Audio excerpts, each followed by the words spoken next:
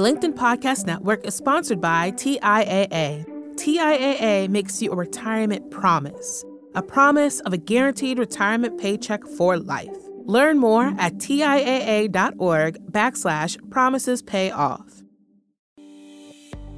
Hey everyone, now that we're part of the LinkedIn Podcast Network, we're going to do more LinkedIn live events that will show up on the Negotiate Anything podcast. So what this means is that you have the opportunity to actually be part of some of these episodes. So if you haven't done it yet, make sure you follow me on LinkedIn so you can stay up to date on when these events are happening. And now, without further ado, let's jump into this LinkedIn Live. Hello, and good afternoon. Welcome to another episode of Negotiate Anything Live. Welcome, my friends. I'm excited for this. I'm really excited for this particular live because this is a question that comes up a lot for me in the trainings that I do, in the keynotes. And it was a question that I would always answer, but for some reason it bothered me. So this is the question. How do I know if I'm getting closer to the bottom line? So if I'm negotiating with somebody, how do I know whether or not I've pushed them as far as I can push them? Because I want to get as much as I possibly can from them, but I don't want to break the deal. I don't want to ruin the negotiation, and I don't want to ruin the relationship. So how do I get as much possible value for them? And how do I know whether I've gotten to that line? And again, that question always bothered me. So let me tell you what my typical response would be. And as I'm telling you what my typical response would be, I want to get in the comments. I want to hear your thoughts. What do you think about that question? How can I get them to their bottom line? Or how do I know whether or not I've gotten them to the bottom line? I want to know how you feel about that question to see if you feel the same way. So this is what I would say. I would say, really, there is no way for you to figure out how to get whether or not you're at their bottom line. There's no reality where after the deal is done, you shake hands and everything, and they're like, hey, come over here real quick. I want to show you something. And they say, this is an email from my CFO. You could have gotten $57,000 more. Sucks to be you, right? That's not realistic. You're never going to know whether or not you've gotten to the bottom line. But what you can know is whether or not you got a good deal. So how do we know whether we got a good deal? Here is the classic response. So a good deal matches these criteria. First and foremost, it's better than your BATNA, which begs the question, what is a BATNA? The BATNA is your best alternative to a negotiated agreement. Best alternative to a negotiated agreement. So think about it as a plan B that you can execute upon regardless of whether or not the other side wants you to do it. Let's give a simple example with a salary negotiation. So let's say you're making $200,000 and you want to get a promotion. You want to make something around 220, 230, something like that. And so you're negotiating. But as you're negotiating, you get another offer from another company. And they say, hey, we'll give you $220,000. Offer is on the table.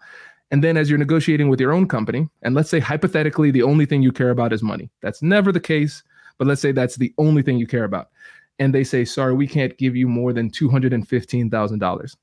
Then your BATNA, your best alternative to a negotiated agreement, is at $220,000. So it makes more sense for you to go with your plan B.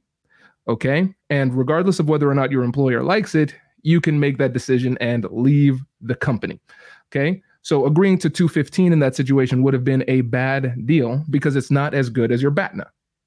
Okay, so a good deal is better than your BATNA. That's criterion number one. It meets your needs acceptably. So it meets your needs really well, let's say, best case scenario. So you know what your interests are, you know what you need to have, you know what you want to have, and you get all of your needs. Okay, cool. So it meets your needs well. It also meets the needs of the other party acceptably well, so they don't feel like they just got taken to the cleaners. You don't want to create a scenario where the deal is so bad for the other side that they're incentivized to get out of the deal. So you want to make sure that it's okay enough for them to accept it, and it's okay enough for third-party members who are not actually at the negotiation table, but are going to be impacted by the negotiation.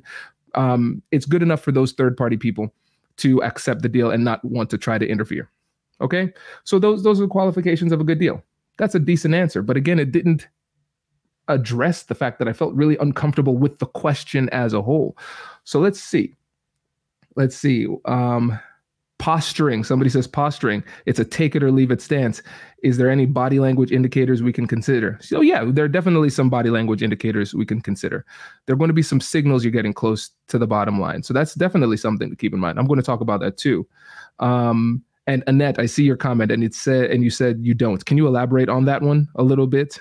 Because I know you, and I know there are a lot more thoughts behind it. So I want to give you time to elaborate. So go ahead and say that. So here's what it was for me.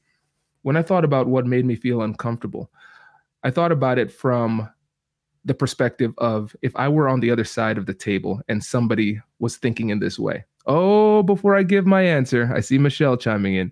Okay, a good negotiator trusts the process. You can gauge success by how comfortable and confident you are during the process. Concentrating only on deal terms to define success can ignore relationships and future interactions as valuable too. Great points, as always.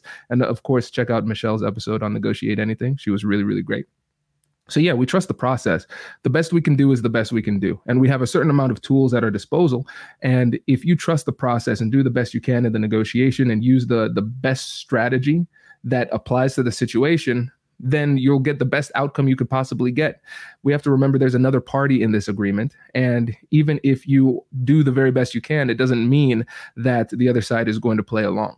Think about negotiating with a toddler or a 2-year-old. All they can say is no, and they're just going to say it no matter what it is that you're offering them. So it's not completely on you. So you have to consider they have a part in the process as well.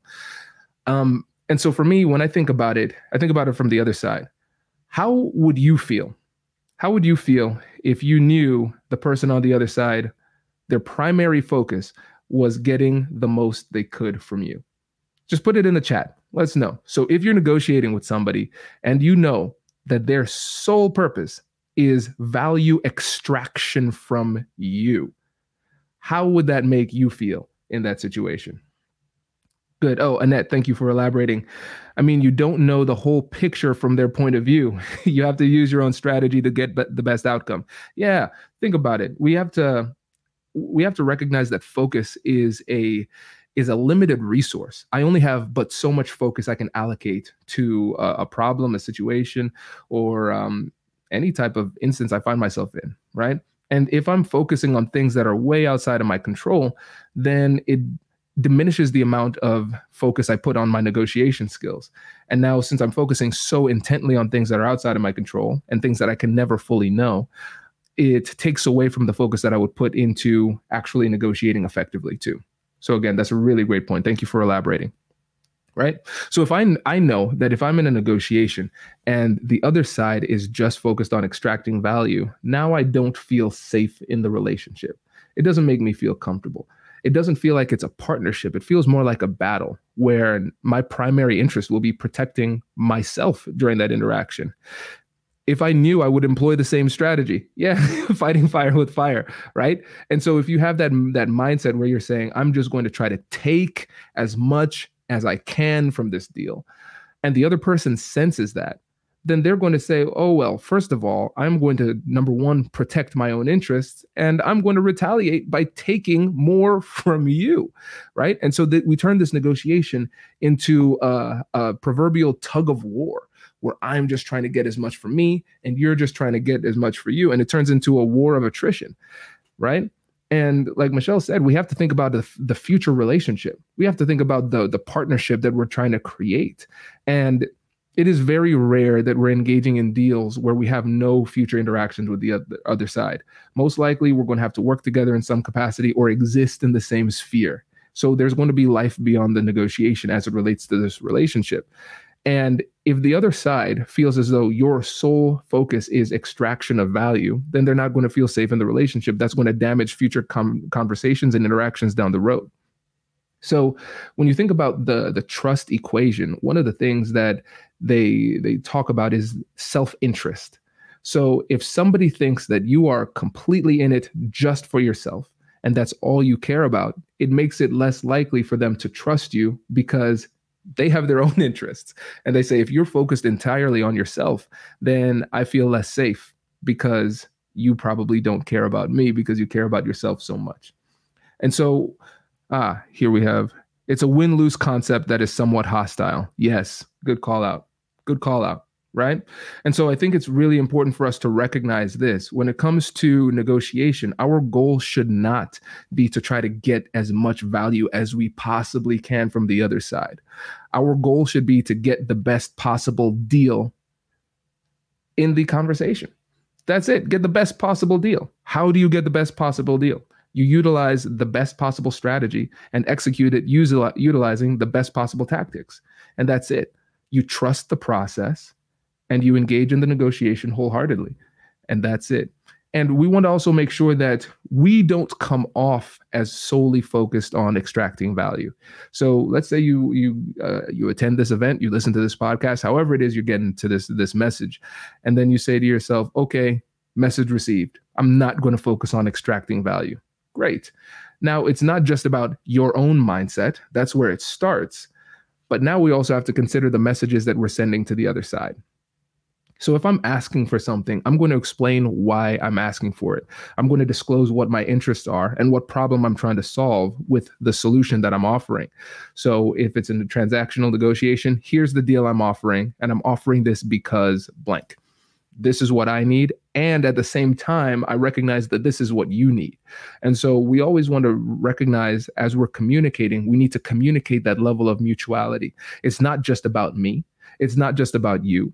It's about you and me working together to figure out what our future relationship looks like. If there is a future relationship, what does the deal look like if there is a deal? And so we have to be mindful of the way that we're coming across in these conversations, because just like you all said, you might respond with hostility if somebody just wants to extract value. You're going to be less vulnerable. You're going to share less information. You're going to put up your defenses.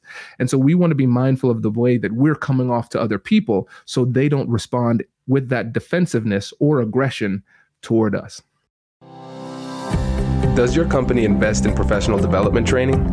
If you believe that your team would benefit from a negotiation workshop, all you need to do is go to our website, fill out the workshop request form, and then we'll set up a time to chat. These workshops are completely customizable, and we've done them all around the country. Negotiation and conflict resolution skills are beneficial across all professions, but they're especially useful in procurement, purchasing, sales, sourcing, and contract management. Our calendar is filling up quickly, and we even have some workshops scheduled for next year. If you think you might want one, I'd suggest reaching out soon so you don't miss out. Check out the link in the description to learn more. And we will be right back after this.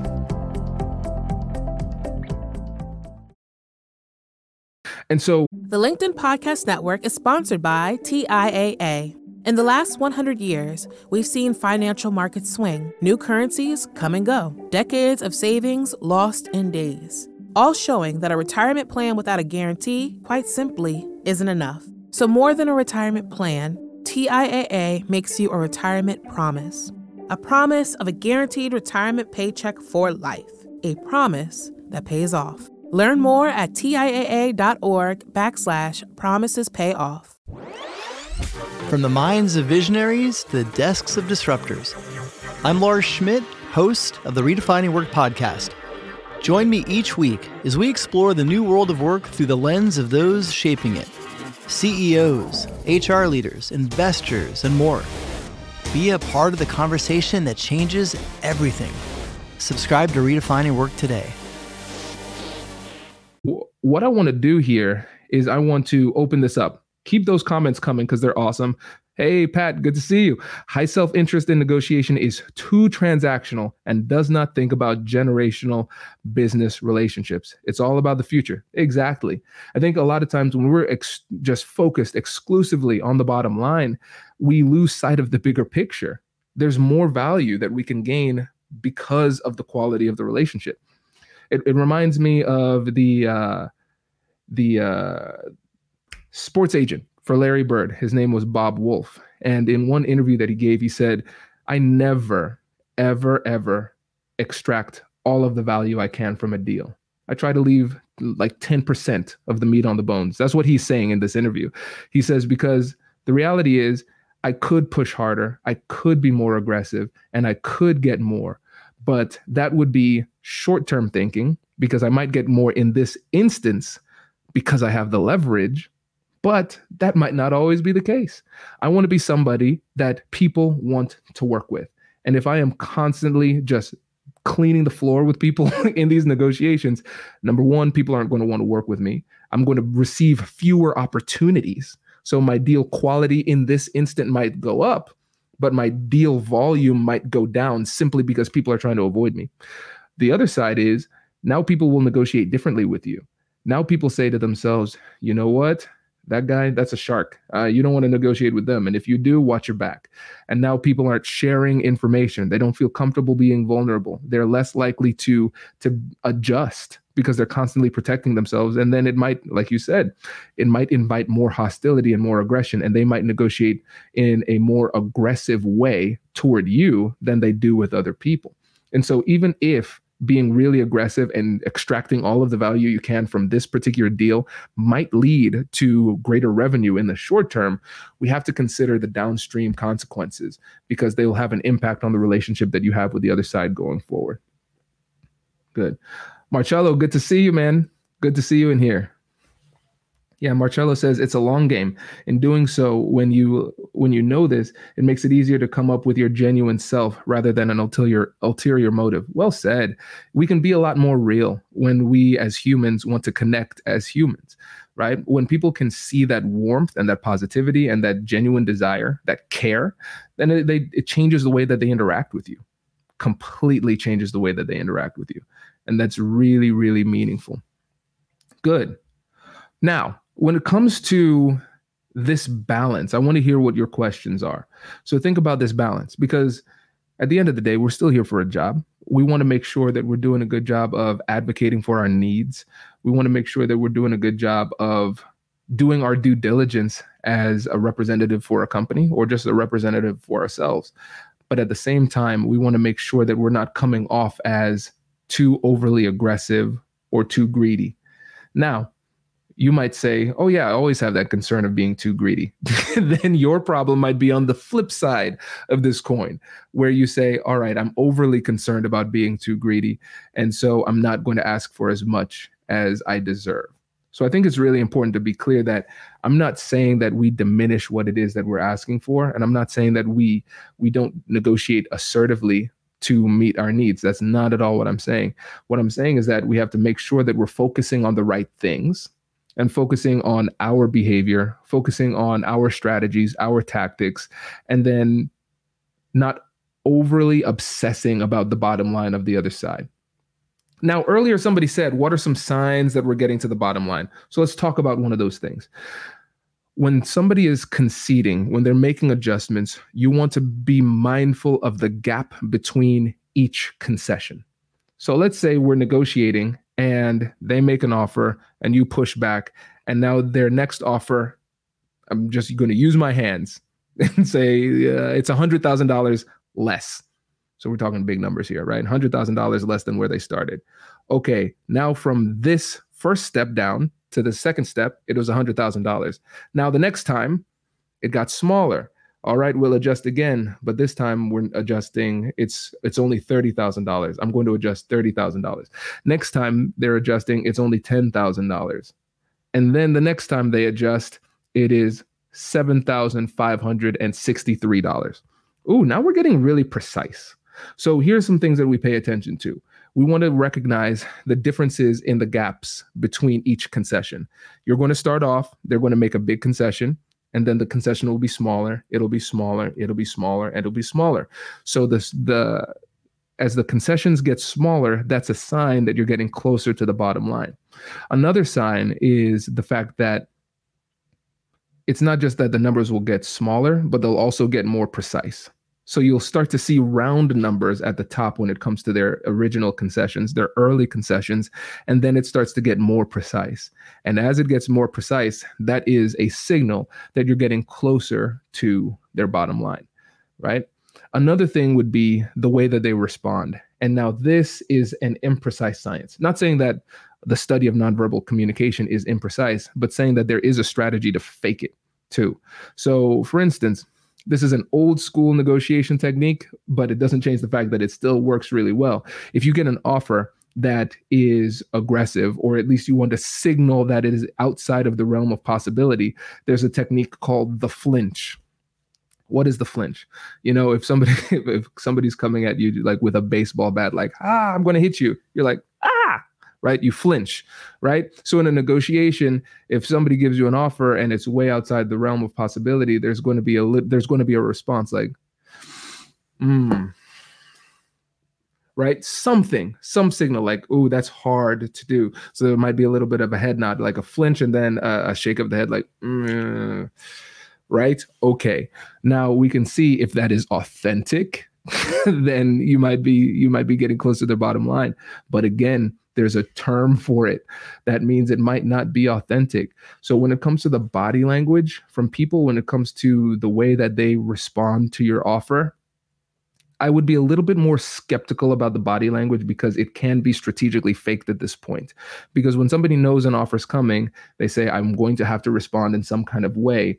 So this could be a strategic injection of false body language.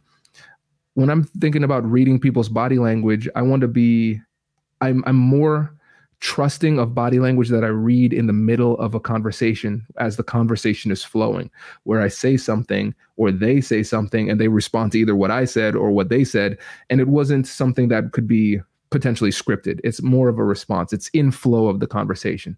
Now that is a bit of data that I would be more likely to actually bank as legitimate information. Otherwise, if it's a flinch to an offer, I'm going to focus more on those objective things, like the differences between as they adjust between offers, from offer to counter offer, those type of things, rather than the flinch. Because like I said, a well-trained negotiator can understand when to inject that body language in order to get other people to back off. I mean, there are times where somebody can unilaterally back off their own offer. When they make an offer, the person flinches, like, that's tough. I can't do that. And then they say, well, if you can't do that, we can do this. And they negotiate against themselves almost instantly, right? So keep that in mind. Patrick says, Kwame, to me, the only people who could consider using false body language are buyers. Yes. So shout out to Patrick here. So check out his episode on Negotiate Anything. It's really good. So Patrick comes from the world of sales, like big deals, big numbers, right? So Patrick, in your world, I would agree, because it's the sellers that are often making these offers and the buyers have that position to accept or reject the offer. So typically, yes, definitely in your world where it's sales and purchasing, sales and procurement, those type of things, procurement is definitely in a better position to utilize that technique, because they're typically the people receiving the first offer. But the seller could still utilize that as it relates to the counter proposals. But I think it's a lot more organic, like you said, for the buyers to use that, because they're usually the recipients of the initial offer. Great call out. Hey, Nithi, good to see you. Good to see you. People, I can't wait for Nithi's podcast episode to come out. She was so good. So good. It was great. So it's going to be a while though, Nithi, because I talked to Simone and we are about 3 months ahead of schedule with the podcast, which is really great to know that I don't need to stress about new episodes, but not great because I really want that episode to go live immediately. But don't worry, it's coming. It is coming. Good. Simone, hey, love to see you in here. Crossing the bottom line can evoke feelings of remorse in the other party. Oh, yes. So when we think about remorse, we have to remember this. Sometimes people will agree in the moment to something that is not in their best interest. And sometimes the best thing you can do as a savvy negotiator is recognize if you're dealing with somebody who is inexperienced and they might be making a mistake. One of the things I like to do is slow it down. I never want to be, this is a Kwame rule. So you could completely ignore this. This is just the way that I choose to live my life, but I refuse to be a regret. I don't want anybody who works with me in the business world or somebody in my personal life. I never want them to regret interacting with me, doing business with me, or having a relationship with me. I never want to be a regret. That's just a bad place to be in a business relationship or any kind of relationship, right? So whenever I see potentially, number one, a lack of negotiation experience, a lack of negotiation confidence, like confidence in their skills, and a lot of uncertainty as they agree with me. What I'm going to do is I'm going to slow it down and I'll say, hey, I just want to pause right here and say, we don't need to commit to anything right now. Slow down, talk it over with your team. Let's talk again, because I want to make sure that you are sure as you're coming to this conclusion. Sometimes they might adjust their position. That's fine, because as long as it's still within my terms for a good deal, then I'm good.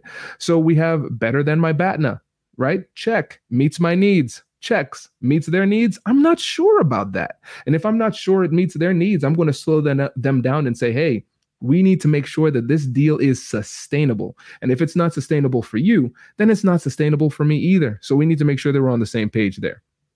When we're thinking about, again, classical negotiation parlance here, we talked about the BATNA, but we also have to talk about the ZOPA, the zone of possible agreements. So we have an upper range, we have a lower range, and between there is a range of acceptable outcomes for both parties.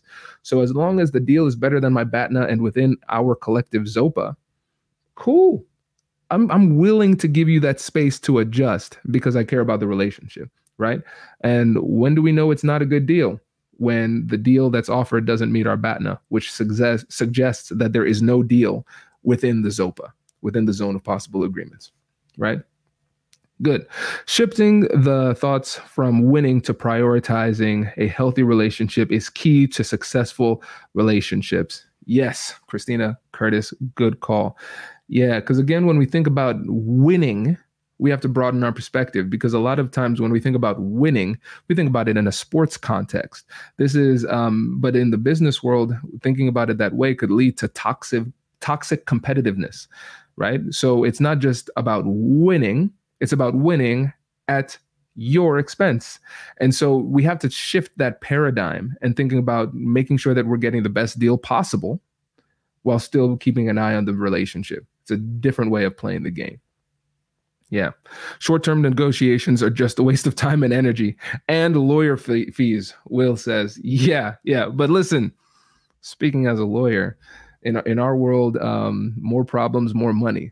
So yeah, y'all go and engage in your short-term negotiations and have lots of conflicts and get my friends paid, but all jokes aside, he's right, because a lot of times what ends up happening is that the negotiation becomes unnecessarily contentious. Sometimes you're in tough negotiations, that happens, but sometimes we create these scenarios, unfortunately, because of that toxic competitive mindset that we have. And then what ends up happening? Either we don't get a deal when we could have gotten a deal, or we do get a deal and the relationship is fractured. And as a result, then a lot of times we have to maintain the deal through litigation and threats and just relying on the contract to keep people in line. Your goal should be to create deals that are self-enforcing. And so what I mean by that is that both parties, neither party has any incentive to get out of the deal because the deal works for both parties, right? So that's really important. Nithi says, resentment isn't a solid foundation to build a business relationship on. Both parties need to feel good. Exactly. They need to feel good. They need to feel respected, and they need to feel like they trust their partner. Because again, if somebody just abuses me in a negotiation and uses all their leverage to force me into a deal that I really don't want to be in, then we have to recognize that humans have this tendency for something called, and this is a big word, be ready to write it down, revenge. We have a tendency for revenge, right? So think about it. If I think you mistreated me in this negotiation, I'm going to bide my time, because we have to remember power is dynamic. It's not static. It will change with time. So in this moment, this person might have the leverage, but as time changes, I'll get more leverage and I will never forget what you did to me in that negotiation. I'm just talking about human psychology, not me personally. I do not want to come out as petty, not yet. But yeah, we have to remember, we don't want to invite bad behavior from other people by mistreating them during the negotiation. It's really important, because otherwise there's this internal scale of justice that's in their mind. And they're going to say, you mistreated me in this instance, so when I get the opportunity, I'm going to mistreat you in the same way, just to balance the scales, right? So yeah, we don't want to create that dichotomy, that dynamic. Michael says, how do you determine the ZOPA, the zone of possible agreements, area of the other side prior to negotiating? So it's an imprecise science, Michael, which is an unfortunate truth with this answer, because we'll never know for sure, but we can take an educated guess. So we should look at other deals that we've done in the industry. If there are any market trends or analyses or indices, those type of things, then we could start to paint a picture of what is realistic. And so as we start to do this research, we want to try to figure out proper benchmarks so we can make our offers and recognize what's a good offer, what's a bad offer, what's a good deal, and what's a bad deal. One of the things that we want to keep in mind as we are making our offers is that everything that we say has to be legitimate and objective. So legitimate means that it comes from a respected source, but objective meaning that it's not a biased source, right? So let's say I'm in procurement and I'm negotiating the price. I'm negotiating with a supplier who supplies steel. And so I'm going to look at the steel indices to determine what is a fair price given the market conditions in this moment. And so what I would say is, as I'm making the offer, I'm going to refer to these indices because it legitimizes the offer and makes it more acceptable, more palatable. It's not me saying this because I just want to win in this negotiation. No, this is what the data says, and I'm going to lead with the data. And so as we do our research, we can start to paint a picture on what is realistic. And so we want to get to an idea where we can figure out more or less what our assumption is for what the zone of possible agreements could be. And then we start off with an offer that is within the zone of possible agreements, but more in our favor, understanding that the negotiation will shift. And even though we start at this point here, as we negotiate, there will be some edits and counter proposals that will move the needle. But again, we just want to make sure we're staying in the ZOPA. Good. Great question. Great question. What else we got? Oh, yeah. Patrick said, got to get paid, though, Kwame. Yes. Don't forget about that. Again, I am saying don't be completely and fully self-interested. You should still be somewhat self-interested. You're still an important factor in this. So, yeah, that's a good point. That's a good point, because a lot of times we get too far in the extremes. Sorry, Simone. I saw you were putting something up. Monique, how is negotiation different between male and female CEO? How can negotiation feel different between a male and female CEO? Ooh. So, disclaimer. I always give this disclaimer. Whenever I answer questions on gender dynamics and negotiation, I always want to cite my sources on this. And I'm going to do the best I can, but also want to be respectful and not mansplain here. Right? I think that's really important. So we have to recognize that gender dynamics will play a role in these negotiations. Now, adding the gender dynamics along with the title of CEO makes it even more interesting too, because when we think about status, prestige, authority, those type of things, when you have that title, it shifts, right? So we have to understand the psychology of bias. Bias is just generally speaking, a preference towards something or someone, or a prejudice against something or someone, right? And so there's going to be a bias associated with that title as well. And so that's going to have an impact on the negotiation. And so in a lot of cases, that title can overcome or at least ameliorate some of these biases that might be at play in the situation. But just to keep it simple, let's talk about male versus female gender dynamics. I'll give some book recommendations that are really good. So first, we need to talk about Women Don't Ask by Linda Babcock and Sarah Lashver. I think in the industry of negotiation, they were the first people who really made a splash with their research as it relates to gender dynamics. Really, really great book. Also, I'd recommend The Confidence Code by Katty Kay and Claire Shipman. That's another great book. For the Forces of Good by Lucia Cantor as well. Another great book on the topic. So when we're thinking about gender dynamics, I think in terms of negotiation, this could be a massive lecture. But let's talk about how assertiveness is perceived differently between men and women. And so for the male CEO, it is more culturally and socially acceptable for them to be assertive or aggressive in the negotiation and focus on claiming more value. There's less of a social penalty than there is for a woman who does the same thing. And so what they found in the research is that when a woman in a negotiation, when they're making their offers and framing their assertiveness, when they frame it in terms that are more collaborative, it is more palatable. One thing that is lacking in the research that I would like to see is just compare, because essentially what they're suggesting is a collaborative negotiation model that's more interest-based, that leads to less social penalties for women who are being assertive in a negotiation. I'd be interested to see whether or not the same applies for men. I would assume so, but I'd love to see those two like compared. I'm not sure how to formulate that study.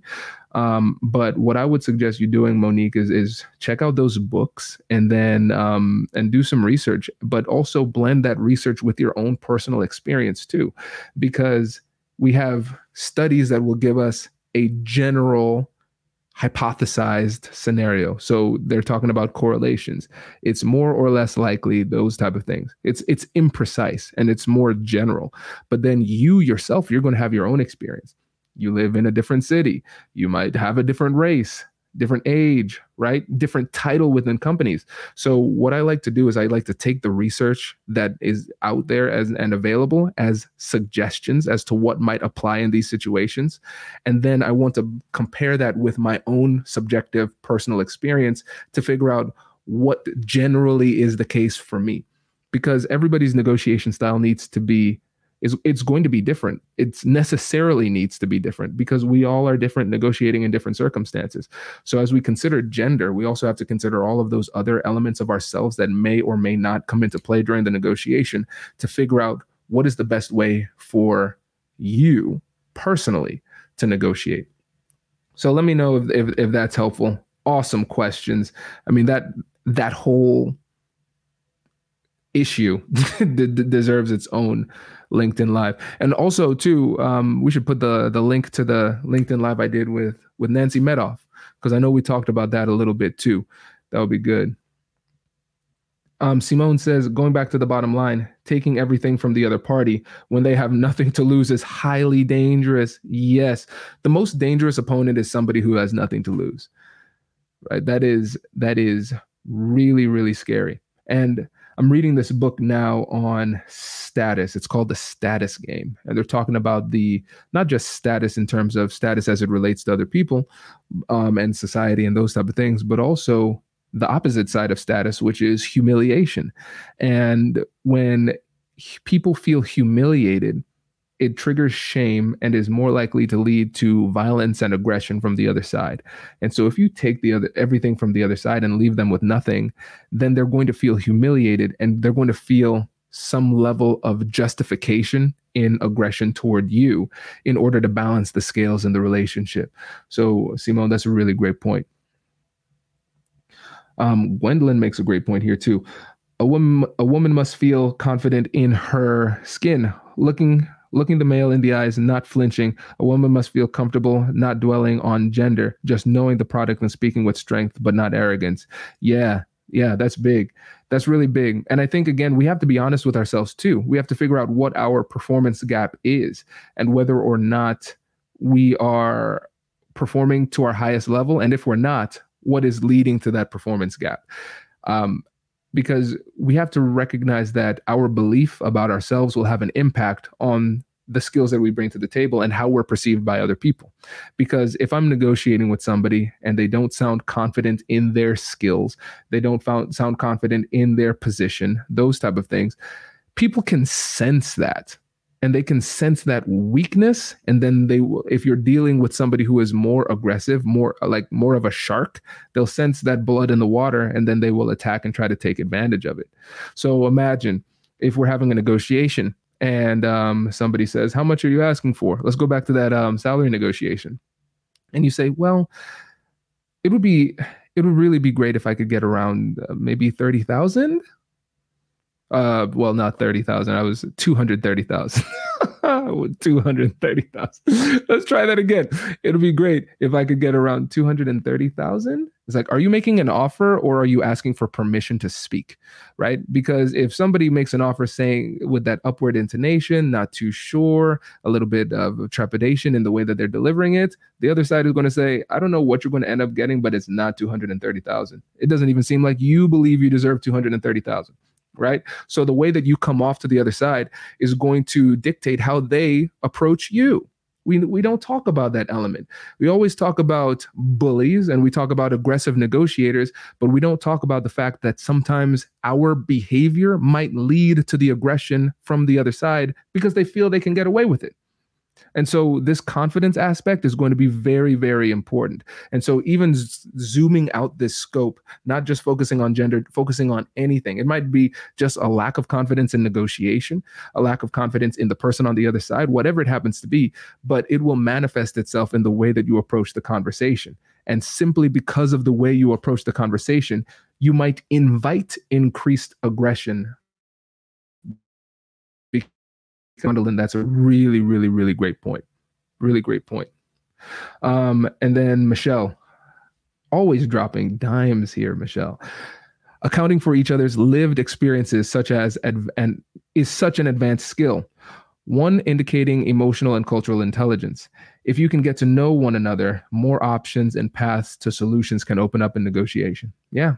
And this is a great way to put a bow on this because, again, when we think about the fact that we are just humans talking to other humans and we focus on that human-to-human connection and we have more discussions that are exploratory and genuinely curious versus strategically curious, where we're just trying to lead somebody down a logical path to our preferred outcome, you find some really surprising things in the negotiation.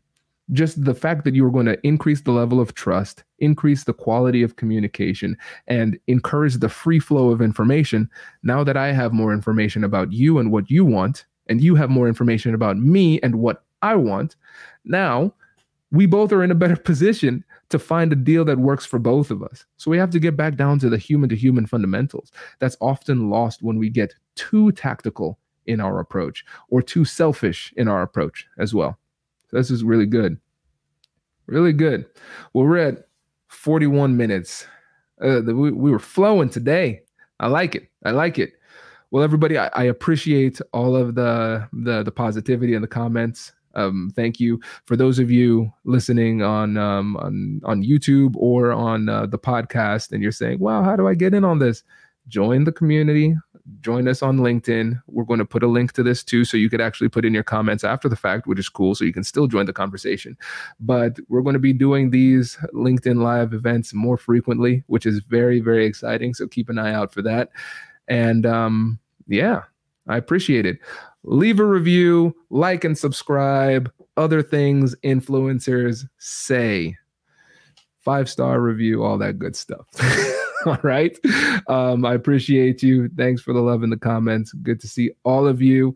And I'll catch you all in the next one. Have a good one. See ya. Congratulations, you've just joined an elite club. By listening to a full episode, you're now officially on the Negotiate Anything team. So welcome aboard. What most team members do is they subscribe to the podcast because that allows them to automatically get the latest episodes of the show. The best things in life lie on the other side of difficult conversations. Keep learning, keep practicing, and keep getting better. Your relationships will improve, your career will soar, and you'll have the confidence you need to get the most out of these crucial conversations. Again, thank you for joining the team. We're excited to have you, and I will see you in the next episode. I'll catch you later.